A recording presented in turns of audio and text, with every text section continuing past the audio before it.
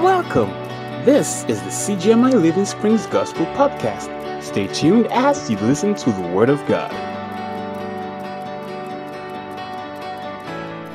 Hallelujah. Good evening, everybody. Thanks for joining us again for Thursday Fix. We hope your week has been fine so far. This evening, I'll talk for, I hope, about 15 minutes. I hope it's not more than that. I'll try to make it 15 minutes. But I'm not going to be talking on a fat or a strange topic. I'm going to continue from the topic we've been discussing in School of the Word on Sunday mornings. But this evening, I want to just quickly look at 2 points.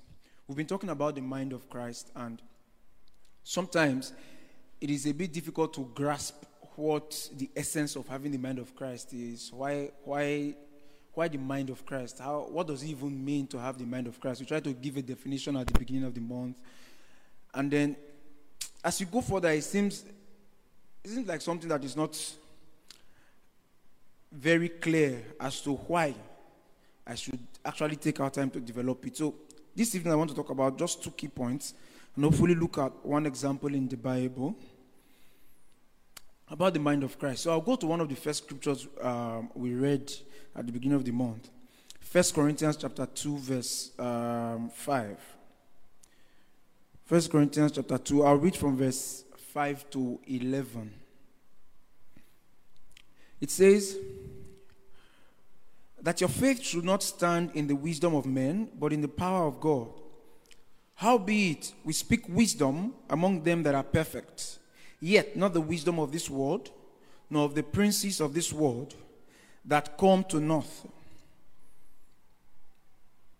But we speak the wisdom of God in a mystery, even the hidden wisdom which God ordained before the world, unto our glory, which none of the princes of this world knew, for had they known it, they would not have crucified the Lord of glory.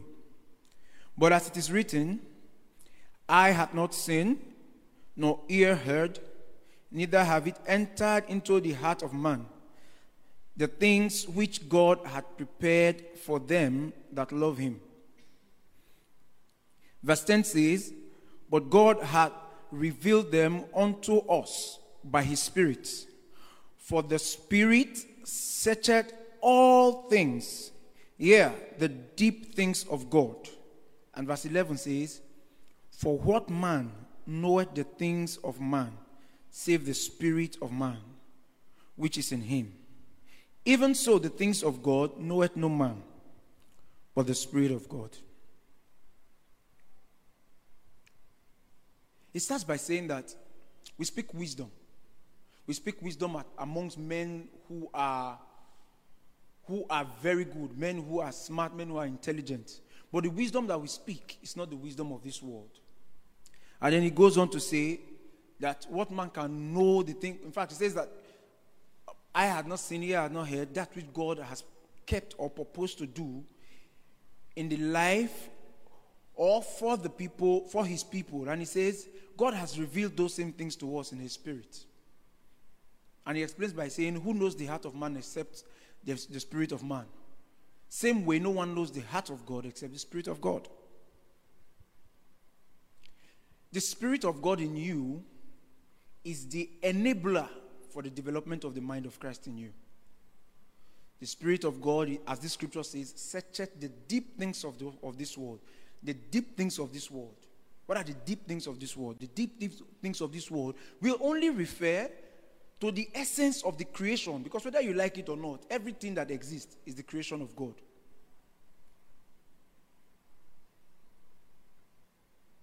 First John chapter 1 says, for without him was nothing made that was made. Everything that exists, everything that has life, has drawn life from the life giver himself, which is Christ.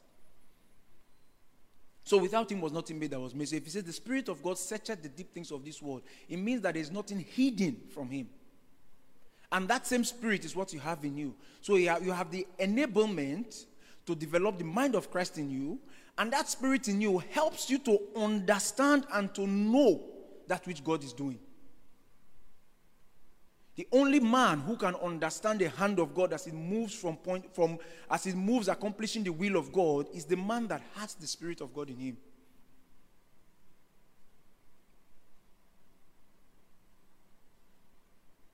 For who knoweth the things of God, save the Spirit of God?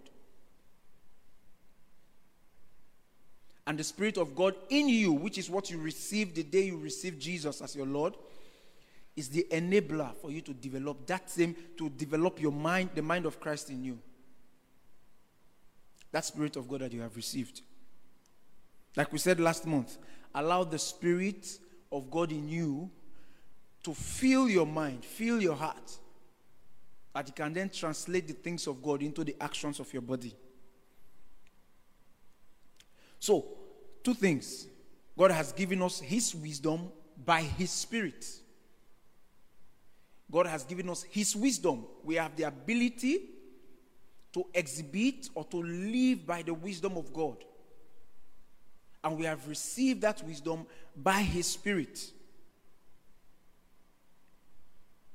Because if we have the Spirit of God, we can understand that which God is doing. And there's no greater wisdom than the wisdom of the Creator of heaven and earth. Hallelujah. I'll read another scripture. I'll read Romans chapter 8, verse 5 to 11.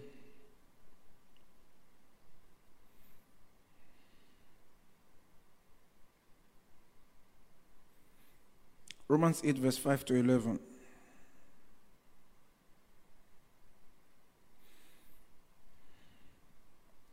So, verse 5 says, "For they that are after the flesh do mind the things of the flesh, but they that are after the Spirit, the things of the Spirit. For to be carnally minded is death, but to be spiritually minded is life and peace. Because the carnal mind is enmity against God, for it is not subject to the law of God, neither indeed can be. So then they that are in the flesh cannot please God. But ye are not in the flesh, but in the Spirit. If so be that the Spirit of God dwell in you. Now, if any man have not the Spirit of Christ, he is none of his. And if Christ be in you, the body is dead because of sin, but the Spirit is life because of righteousness. But if the Spirit of him..." Okay, before we read verse 11, I want to talk a bit about this verse. And it says, "And if Christ be in you, the body is dead because of sin, but the Spirit is life because of righteousness." When it says the Spirit is life, you can say, "Oh, the Spirit has life." But the Bible explains, according to 2 Corinthians chapter 5, verse 17, that if any man be in Christ is a new creation. And we have also said here that what gets saved is your spirit. Your spirit becomes, you receive the Spirit of God. What's the Spirit of God? The Spirit of God is the personality of God. It is the life of God. Jesus said to Martha by Lazarus' grave, He said, "I am the life. I am the resurrection and the life." John chapter 1 says that in Him was life, in Him was light, and in Him was life, and the life was the light of men. What it means is that Jesus is life. Everything that has life drew life from Christ. Jesus knew. He knew that in fact, He says in the beginning was the Word, and the Word was the God, and the same was in the beginning with God, and without Him was nothing made that was made. The Word that was released to form creation, the Word that was released to give life to everything that has life, is the Word that became Christ, that lived among men. So if that is the Spirit that you have in you, then Romans chapter 5 verse 10 says, if the body is dead because of sin, but the Spirit is life. Why? The Spirit that you now have in you is the life of Christ. And when it says life, it's not you alive. It is Christ that is alive in you. So, let's now read verse 11. It says, "But if the Spirit of Him that raised up Jesus from the dead dwell in you, He that raised up Christ from the dead shall also quicken your mortal bodies by His Spirit that dwelleth in you. For to be carnally minded is death, but to be spiritually minded is life and peace." Your spirit, the spirit you have in you is life. The spirit you have in you is Christ.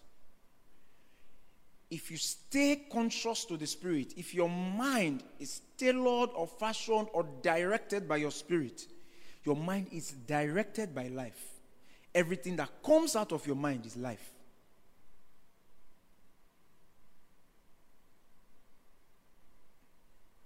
Everything that comes out of you is life. It's not just a life that is living, it is the life of God coming out of you. So, one of the things that happens is that when your mind is tailored after Christ, when you have developed the mind that is of Christ, when you see from Christ's perspective, when you understand this world from the wisdom of God, the things that you do can only exhibit life. They can only bring life. It doesn't matter what it seems like. It can only bring life. That's when you have peace. He says it is to be spiritually minded is life and peace. You can only bring forth the life of Christ. You can only bring forth God's life. So many times the reason we struggle with pain, we struggle with sadness and sorrow, and we see how everything is working horribly, is because our mind is still fashioned according to the wisdom of this world. Having the mind of Christ helps you to live life by God's wisdom, according to the wisdom of God, not to the wisdom of the wisest of men.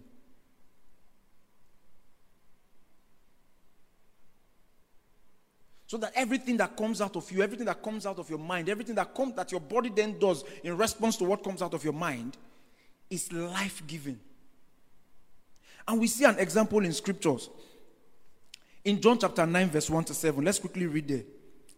A lot of the miracles that Jesus performed were done from this perspective. Let's look at John chapter 9.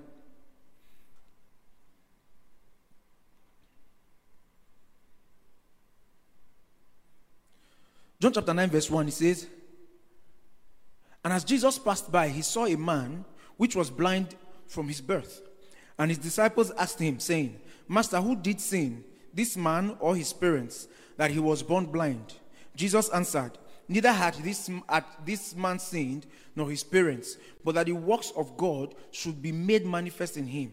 I must work the works of him that sent me while it is day. The night cometh when no man can walk. As long as I am in this world, I am the light of the world."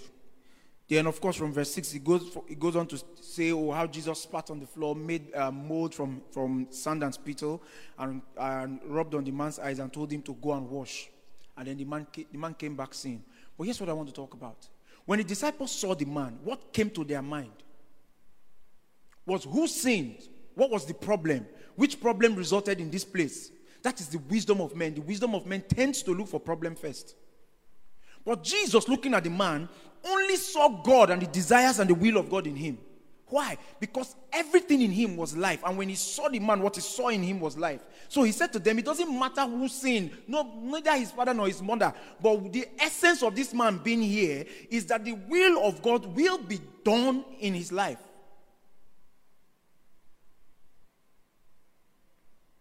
That's the perspective of Christ. When Jesus fed the 5,000, he did not plan that he was going to feed 5,000. He went to teach people. He was teaching the word. He saw that people were plenty and they were hungry. And he asked for them to be fed. And somebody said there was no food except this. And he said, bring it. He blessed it and shared. Why? When he saw them, he saw a need. When he looked at them, he saw that God's desire needed to be done in their life. He wasn't seeing the problem. The disciples were busy looking by the wisdom of men and seeing the problems. Jesus looked and saw God's will about to be done in their lives. When you have the mind of Christ, when you look at situations, you don't see them by the wisdom of men. You see God's desires. You see God's will. You see God's purpose about to be put forth. That's when you can then plug yourself to be used by God.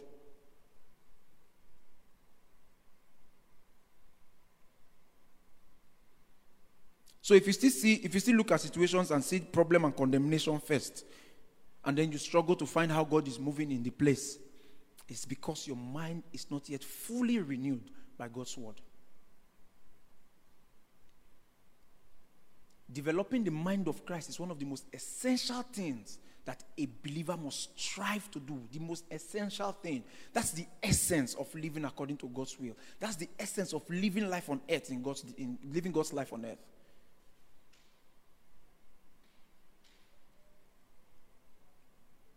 You must see everything. You must see God in everything. Your heart, your interpretation of everything that your body interfaces with must be from God's perspective. And the only way you can do that is to fill your heart and fill your mind with the things that are God, with the things that are of God. So when you see people, you see God. When you see situations, you see God. And then you can see the move of God, because like we read in 1 Corinthians, it says, we have received his wisdom by his Spirit that we have in us. So when you see things, you see them from God's wisdom. You understand what God wants in this situation. And then you become a channel to bring forth God's will to it. You cannot become what you cannot see. And the reason you are struggling to become what God desires of you is because you can't even see what God desires of you. So to develop the mind of Christ is to help yourself to see what God wants you to see how God sees you, to see things how God sees them, so that you can then plug yourself to become that which God wants you to become.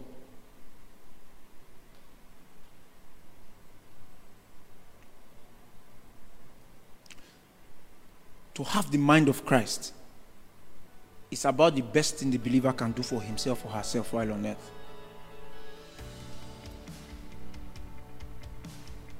Because that's the only way you can get to fully establish God's will for you and for the things and situations around you that he has placed you in. Every time, just study the life of Christ. Every time he walked into a situation, he looked at it and he saw beyond what people saw. Why? Because he saw beyond the wisdom of men. He saw the wisdom of God, understanding that everything that existed for a purpose, and God's will needed to be done in it. Hallelujah. So to have the mind of Christ is to have God's values, is to see from Christ's perspective, is to understand life from he who gives life, is to live life from the perspective of the giver of life, is to walk around, is to walk on earth, giving God's life to everything that exists. For the earnest expectation of creation waits for the manifestation of the sons of God. To develop the mind of Christ is to plug yourself fully to begin to manifest as sons. To begin to manifest on earth as sons. That's what it means to develop the mind of Christ. Thank you for listening to the CGMI Living Springs Gospel Podcast. You can follow us on Instagram, Twitter, Facebook, and YouTube at CGMI_L Springs.